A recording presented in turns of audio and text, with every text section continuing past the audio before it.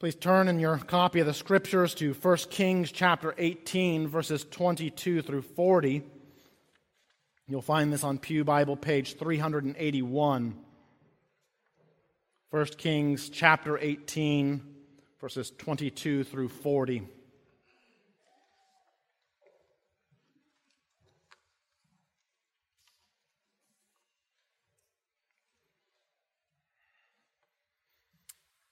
Hear now the word of the Lord. Then Elijah said to the people, I, even I only am left a prophet of the Lord, but Baal's prophets are 450 men. Let 2 bulls be given to us, and let them choose 1 bull for themselves, and cut it in pieces, and lay it on the wood, but put no fire to it. And I will prepare the other bull, and lay it on the wood, and put no fire to it. And you call upon the name of your God, and I will call upon the name of the Lord. And the God who answers by fire, He is God. And all the people answered, It is well spoken. Then Elijah said to the prophets of Baal, Choose for yourselves 1 bull, and prepare it first, for you are many. And call upon the name of your God, but put no fire to it. And they took the bull that was given them, and they prepared it, and called upon the name of Baal from morning until noon, saying, O Baal, answer us. But there was no voice, and no one answered. And they limped around the altar that they had made. And at noon Elijah mocked them, saying, Cry aloud, for he is a god. Either he is musing, or he is relieving himself, or he is on a journey, or perhaps he is asleep, and he must be awakened. And they cried aloud, and cut themselves after their custom with swords and lances, until the blood gushed out upon them. And as midday passed, they raved on until the time of the offering of the oblation. But there was no voice, no one answered, no one paid attention. Then Elijah said to all the people, Come near to me. And all the people came near to him. And he repaired the altar of the Lord that had been thrown down. Elijah took 12 stones, according to the number of the tribes of the sons of Jacob, to whom the word of the Lord came, saying, Israel shall be your name. And with the stones he built an altar in the name of the Lord. And he made a trench about the altar, as great as would contain 2 seahs of seed. And he put the wood in order, and cut the bull in pieces, and laid it on the wood. And he said, Fill 4 jars with water, and pour it on the burnt offerings and on the wood. And he said, Do it a 2nd time. And they did it a 2nd time. And he said, Do it a 3rd time. And they did it a 3rd time. And the water ran around the altar and filled the trench also with water. And at the time of the offering of the oblation, Elijah the prophet came near and said, O Lord, God of Abraham, Isaac, and Israel, let it be known this day that you are God in Israel, and that I am your servant, and that I have done all these things at your word. Answer me, O Lord, answer me, that this people may know that you, O Lord, are God, and that you have turned their hearts back. Then the fire of the Lord fell and consumed the burnt offering and the wood and the stones and the dust, and licked up the water that was in the trench. And when all the people saw it, they fell on their faces and said, The Lord, He is God. The Lord, He is God. And Elijah said to them, Seize the prophets of Baal, let not one of them escape. And they seized them. And Elijah brought them down to the brook Kishon and slaughtered them there. Heavenly Father, bless the reading and the hearing and now the preaching of your word. Would you make yourself known through it? For we pray it in Christ's name. Amen. Previously in the life of Elijah, the prophet summoned the king to gather all of Israel and the prophets of Asherah and Baal. There on Mount Carmel, he exposed the people's idolatrous indecision. If the Lord is God, then follow him. But if Baal, then follow him.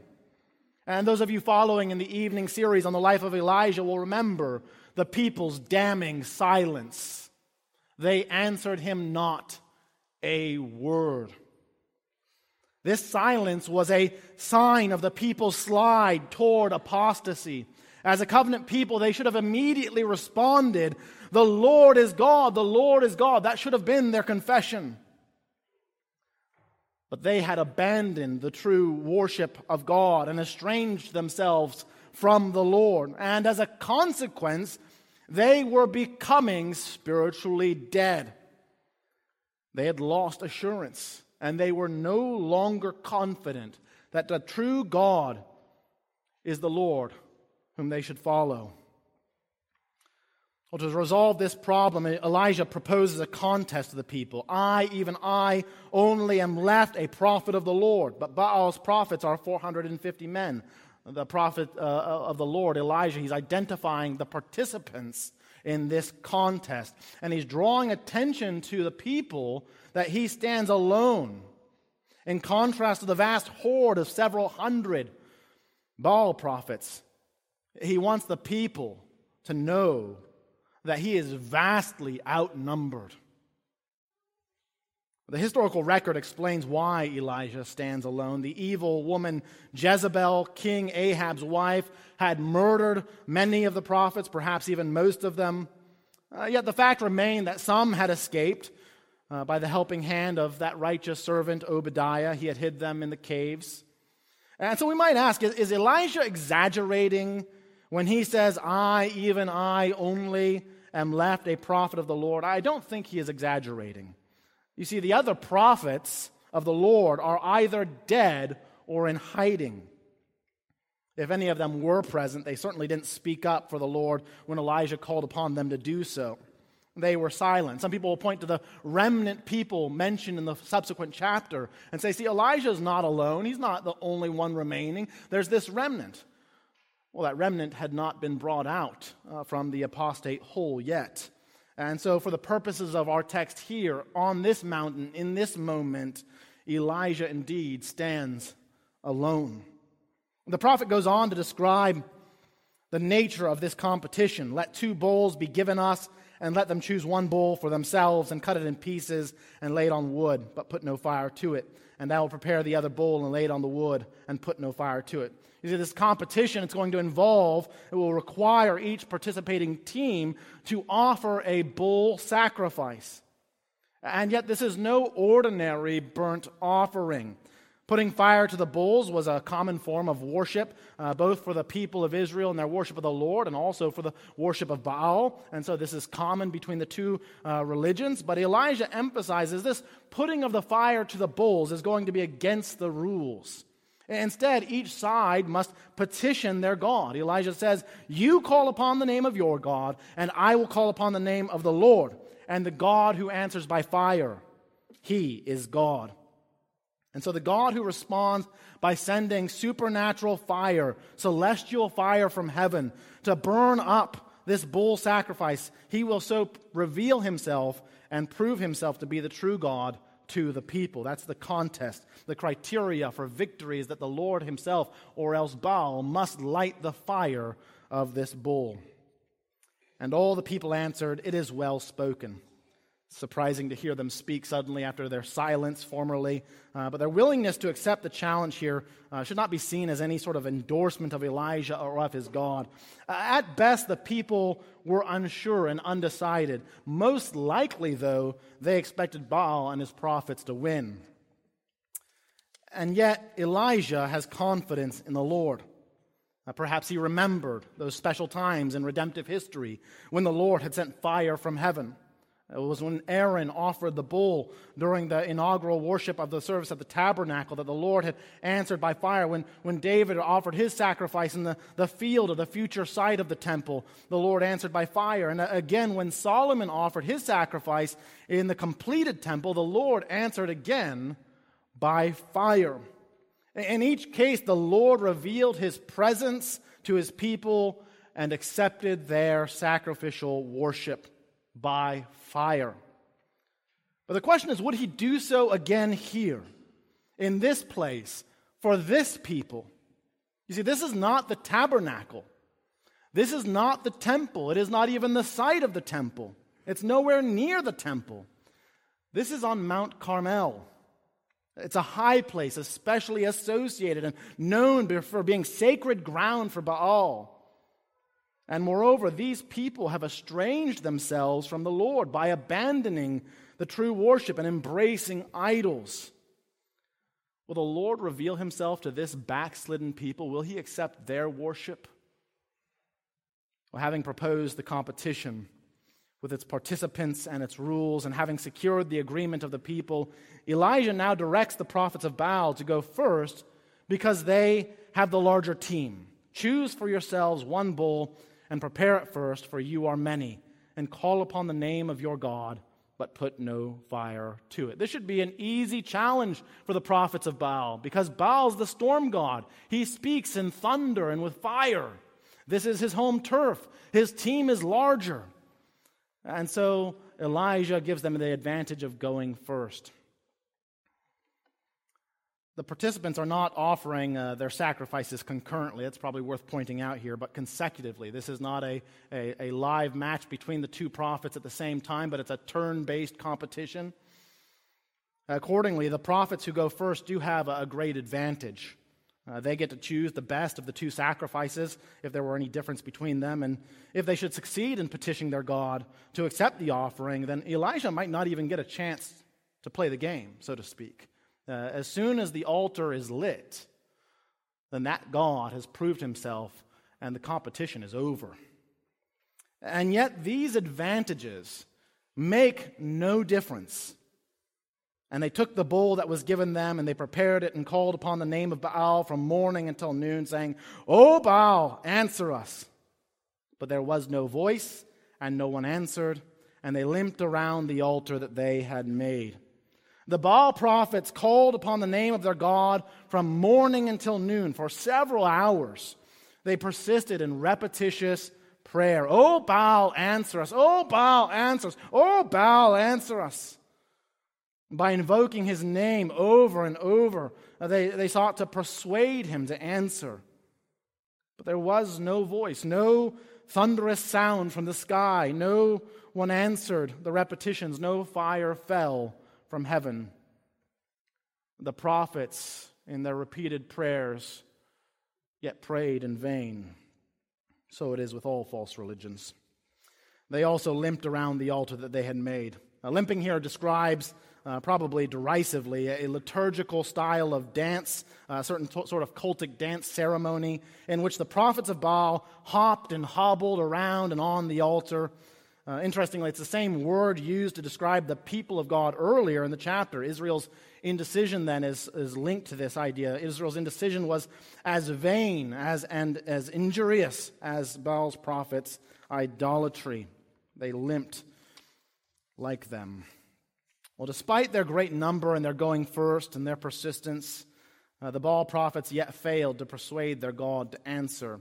And it's at this point Elijah might have publicly denounced Baal's existence as not being any existence at all. He might have said, "Baal is no God. See, he has not answered."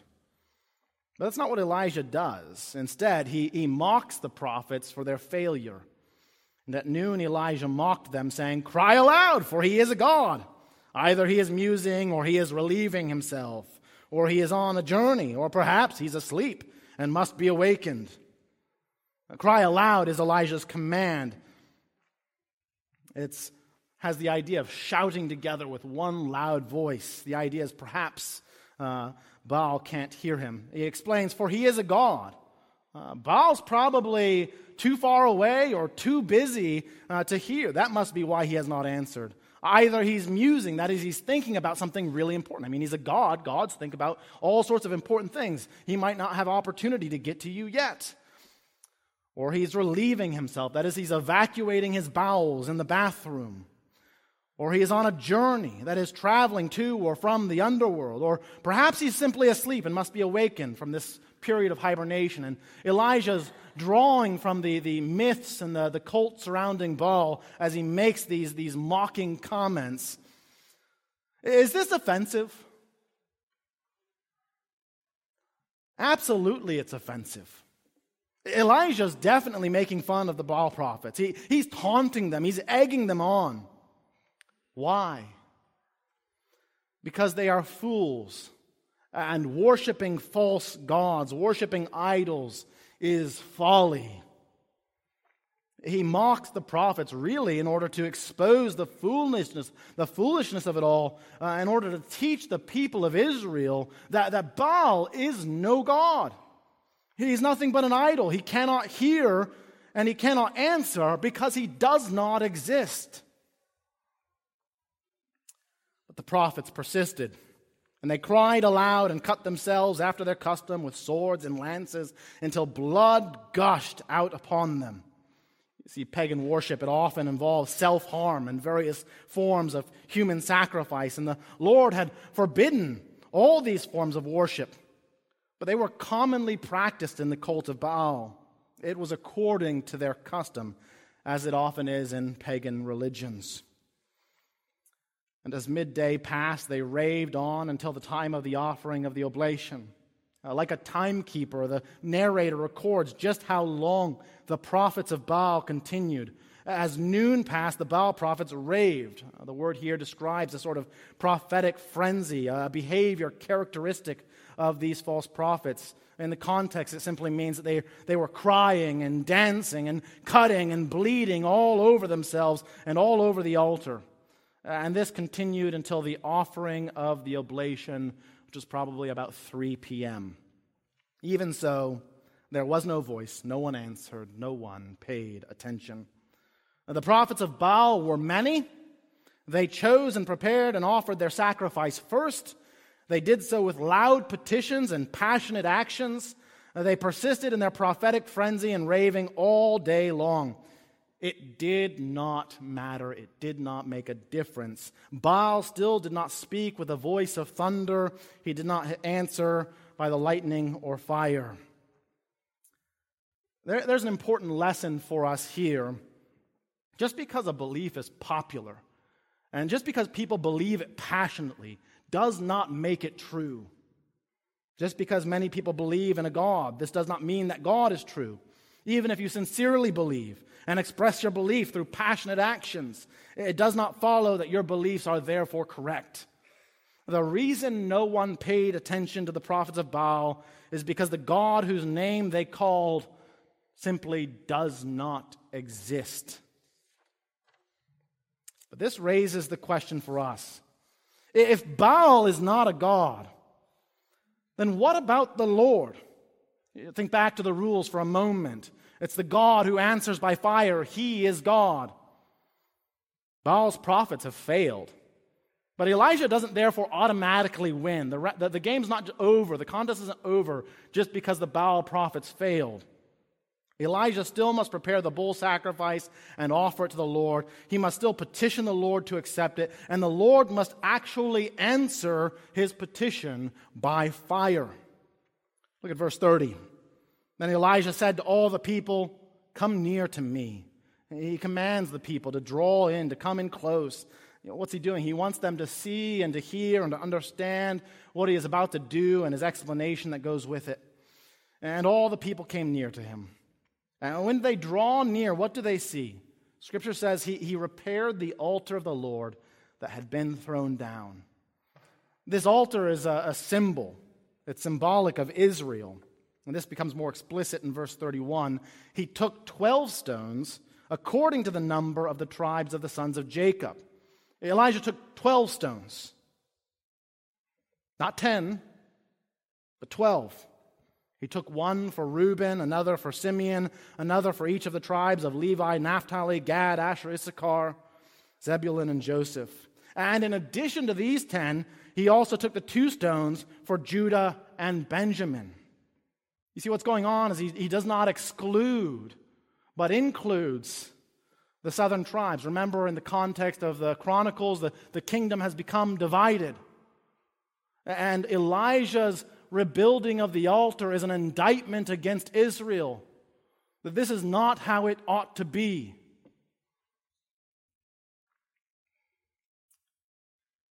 The kingdom should not be divided.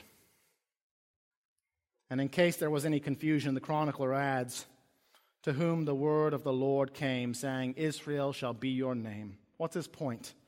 All the tribes of the sons of Jacob are recipients of the same divine revelation and the same covenant. The word of the Lord came to them all, saying the same thing, Israel shall be your name. The northern kingdom's calling itself Israel, but it is not complete. And the rebuilding of this altar is, at one hand, an indictment against the division of the kingdom, and also a beautiful act of covenant mediation, where Elijah shows them what they ought to be. Elijah's repairing of the altar with 12 stones is meant to be a reminder to the people that the Lord called them to be one covenant community. Israel is not 10 of the 12 tribes in one country. It's not even 12 tribes in 2 different countries. Israel is one people covenanted together for the worship of one God, and that God is the Lord. It's worth pointing out that Elijah built this altar in the name of the Lord, meaning under the Lord's power and authority and for his honor. Earlier I asked whether the Lord would even be willing to accept worship in this place from these people, given that they had abandoned the appointed place of worship in Jerusalem, given that they had embraced false forms of worship at Bethel and Dan with the golden calves, given that their indecision had been a sliding into apostasy and an embracing of idolatry of the false gods of Ahab. In all of this, they had estranged themselves from the Lord. Would the Lord still accept their worship? The worship of this people in this place, given all their sin? Here we have a hint, according to the chronicler at least. Elijah built this altar with a divine approval. This should lead us to believe and to expect and to hope that the Lord is willing, despite his people's indecision, despite their inclination towards idols. The Lord is still graciously willing to meet them where they are and as they are, and to reveal to them once again who he is, the Lord, the true God. This is not a picture of the gospel, of the grace of God. I don't know what is. Well, having repaired and built the altar, Elijah then made a trench about the altar as great as would contain 2 seahs of seed. And he put the wood in order and cut the bull in pieces and laid it on the wood. And you'll notice that the first altar for Baal had no trench. But Elijah adds a trench here, and we'll see why in just a minute. He says to the people, fill 4 jars with water and pour it on the burnt offering and on the wood. And the people, they're dousing everything with water. They're soaking the whole altar with these 4 jars. Not once, not twice, but 3 times. And you can do the math. 4 times 3, 12. Representative of the 12 tribes of Israel. It's the same idea. It's a covenant act of mediation wherein the whole people of God are represented here. It speaks to the need for the kingdoms to be reunited, for the people of God to be one people under the Lord. And by the time they are finished, the altar is flooded with water, so much so that the trench itself is filled. Now, why does Elijah do this? Remember, the whole challenge is about proving to the people who the true God is. The God who answers by fire, he is God. Well, if there was ever any small, slight possibility or chance that this altar might naturally or spontaneously combust, that chance is gone. Elijah, he's continuing to stack the deck against himself. Already he's been standing by himself. He's let the many prophets of Baal go first. He even gave them the whole day, almost all the time that they had for this competition. And now, within minutes of the clock being run down, he intentionally pours water over everything. The only way this fire is getting started is if the Lord sends supernatural fire from his heaven. Well, Elijah rebuilt the altar of the Lord. He prepared the sacrifice, and now in verse 36, it is time for Elijah to pray. And at the time of the offering of the oblation, Elijah the prophet came near and said, "O Lord, God of Abraham, Isaac, and Israel, let it be known this day that you are God in Israel, and that I am your servant, and that I have done all these things at your word." At the appropriate time, that is the time of the oblation, Elijah came near to the altar and he prayed, and he addresses himself to the Lord, calling upon him in covenantal terms. "O Lord, God of Abraham and Isaac." These were people who were recipients of the covenant. But where we would expect him to say ordinarily, almost everywhere else in the Bible where this formula occurs, Jacob, here he substitutes and instead says, "and Israel." You see, Elijah is emphasizing Israel is a people in covenant with the Lord.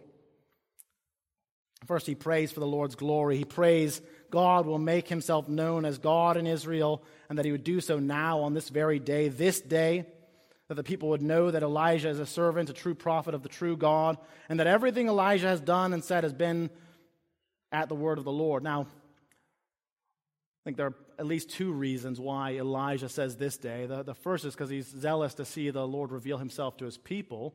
It's out of a prophetic concern for the people's souls. He wants the Lord to respond immediately to this prayer.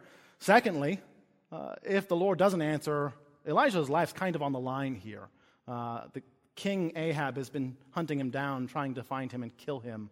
And if he does not succeed in this work, it is very likely that he himself will be put to death. You see, Elijah, though, wasn't doing any of this on his own. He wasn't making it up as he goes. All he did was, we're told, in obedience to the word of the Lord. What does it mean to follow God? That's the question we perhaps need to ask here. It means we take him at his word. If you hear what the Lord says, then do what the Lord requires, without reservation. You hold back for nothing in your life. You follow him whatever it costs, just as Elijah did. We are to worship and serve and follow the Lord according to his word. The reality is we can't do that, can we? Not very well, not easily, not in ourselves. And neither could the people of Israel. You can't follow the Lord unless your heart is first turned back to him. If your heart is turned toward idols, as the people were, then you'll never follow the Lord. You'll remain in indecision. Jesus says you cannot serve two masters. You will either hate the one and love the other, or else you'll be devoted to the one and despise the other. And so what the people desperately need is for God to reveal himself to them and turn their hearts and rescue them from their indecision and their slide into apostasy. And this is why Elijah prays for grace. "Answer me, O Lord, answer me, that this people may know that you, O Lord, are God, and that you have turned their hearts back." See, this is Elijah's second petition. Elijah prays for the glory of God to be revealed and for the grace of God to be given. He knows his God is the only God who can turn the hearts of men. He knows, and so he prays, "Answer me, O Lord." The prophets of Baal were many, and they cried out loudly and cut themselves from morning till evening. But Elijah, you see the stark contrast between the two forms of worship. Elijah, with just a few minutes and a few words, he's done his work. He repaired the altar. He prepared the sacrifice. He prayed for the Lord's glory and his grace. And then fire of the Lord fell. Who is God? Here we have our answer. The fire of the Lord has fallen, therefore he is God. His glory has been made known. His fire consumed the burnt offering, and what's more, the wood and the stones and the dust. His fire's licked up even the water that was in the trench. And with this fire we know for sure that the Lord has answered the prophet's prayer for glory and for grace. Elijah, he didn't have to coerce or compel or manipulate the Lord into answering his prayer. All he had to do was worship him in the way that he had appointed his worship to be made. And that's what Elijah does. Well, look at verse 39. The people saw it, and they fell on their faces, and they said, "The Lord, he is God. The Lord, he is God." And before they were silent. They didn't have a word to say. But now, by God's grace, they speak and they confess, "The Lord, he is God." This is, again, covenantal renewal language. And yet we should wonder here whether this confession of faith is credible. You see, talk is cheap. Action speaks louder than words. Look at verse 40. And Elijah said to them, "Seize the prophets of Baal. Let not one of them escape." And they seized them. And Elijah brought them down to the brook of Kishon, and he slaughtered them there. You see, this is how we know. Elijah commands the false prophets to be seized and slaughtered, and the people obey him. It's a first sign of their repentance. They showed their faith by their works. You perhaps are here this morning thinking that sounds a little bit extreme. A God who reveals himself as a God of glory and of a God of grace, that's all good and fine, but do you shrink back when you see him exercise his holy justice, his judgment? If so, then you simply do not understand the righteousness of the Lord, the true God of Israel. See, Israel is a covenanted, theocratic state. Enticing others to follow gods other than the Lord was a capital offense. Its punishment was death. There was no place for false prophets in this covenant community, nor was there a place for those who follow him. God be glorified in his grace, and God be glorified in his righteous judgment. This is a picture. In one part, in the new covenant community, obviously we are no longer a theocratically established covenanted state like Israel was. We are a covenant community. We no longer exercise the sword for capital punishment and death penalty. But this is a picture of church discipline, especially of excommunication. The seriousness of falling away to follow other gods and embracing idols. More appropriately and finally, it's a picture of the final judgment. This is what will happen when the Lord Jesus returns to judge the living and the dead. All those who have embraced idolatry and followed the false prophets, all those who have taught about false gods, they will be judged in a similar way. The Lord will destroy them all. Let us be warned not to embrace the false prophets, not to follow after them and their false gods, lest we likewise be judged. Well, let me conclude. I think it would be a mistake to read this passage and think that we still need fire to fall from heaven. Sometimes people look at this and say, well, of course I would believe that the Lord is God if fire fell from heaven again. If he did some supernatural sign or miracle, then I would believe. Well, you'll remember that the disciples James and John in the New Testament actually once asked if they should pray for fire to fall from heaven, and they were sternly rebuked for it. We don't really need the Lord to answer by fire. And the reason we do not need this is that he has already answered in a far greater way. He's given us a far greater sign for our salvation and for the assurance thereof. It's Jesus Christ, the better prophet, that once offered himself as the true and final sacrifice for sin on his people, for his people on the altar of his cross. He was raised from the dead as a sign to all that the Lord had accepted his sacrifice. And after this, he ascended above the heavens to be seated at the right hand of God. And what did he do when he got there? It's from there, from heaven, that he baptized his church with his Holy Spirit and fire, speaking of the sanctifying work of the Spirit. Luke records this event in Acts 2. When the day of Pentecost arrived, the disciples were all together in one place. And suddenly there came from heaven a sound like a mighty rushing wind, and it filled the entire house where they were sitting. And divided tongues as of fire appeared to them and rest on them, and they were all filled with the Holy Spirit. You see, the Lord answered Elijah's petition by sending fire from heaven. That was appropriate for the context. It was well situated for that particular scenario because the contest was between the Lord and Baal, the storm god, who often is purported to speak by thunder and by fire. But it was contextual to that particular situation.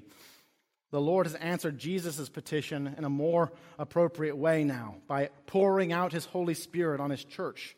And so we should therefore seek to grow in our knowledge and our assurance of God by listening to the testimony of this Spirit, especially as he bears witness to us in the outward and ordinary means of grace, the Scriptures. We don't need supernatural signs to grow in our assurance of salvation, of our knowledge of God, that he is the Lord.